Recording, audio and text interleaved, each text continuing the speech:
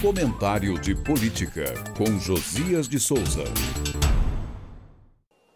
Um dia depois de o ministro Fernando Haddad ter declarado que o agravamento da conjuntura internacional impõe ao Brasil o desafio de apressar a agenda interna, a Câmara teve um surto de realidade.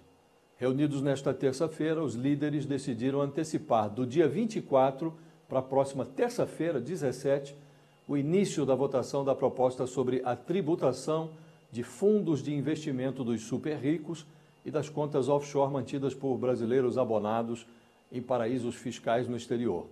Na semana passada, os deputados haviam decidido empurrar essa votação com a barriga por uma razão prosaica. O presidente da Câmara, Arthur Lira, voou para uma viagem de 10 dias à Índia e à China. A comitiva de Lira, que inclui 4 líderes partidários, só retorna ao país no dia 20, uma sexta-feira.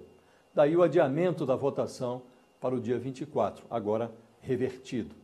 O pano de fundo para a protelação incluía uma chantagem para que Lula entregasse ao Centrão a Caixa Econômica e a Funasa.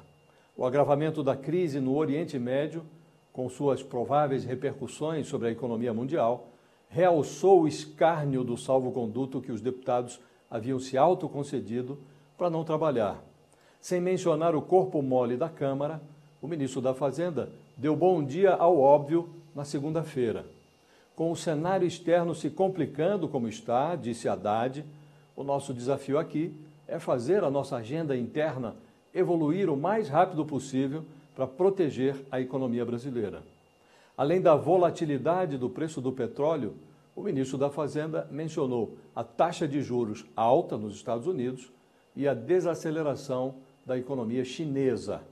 Num cenário assim tão potencialmente encrespado, as férias fora de época transformavam os deputados em espécies de trapezistas descuidados.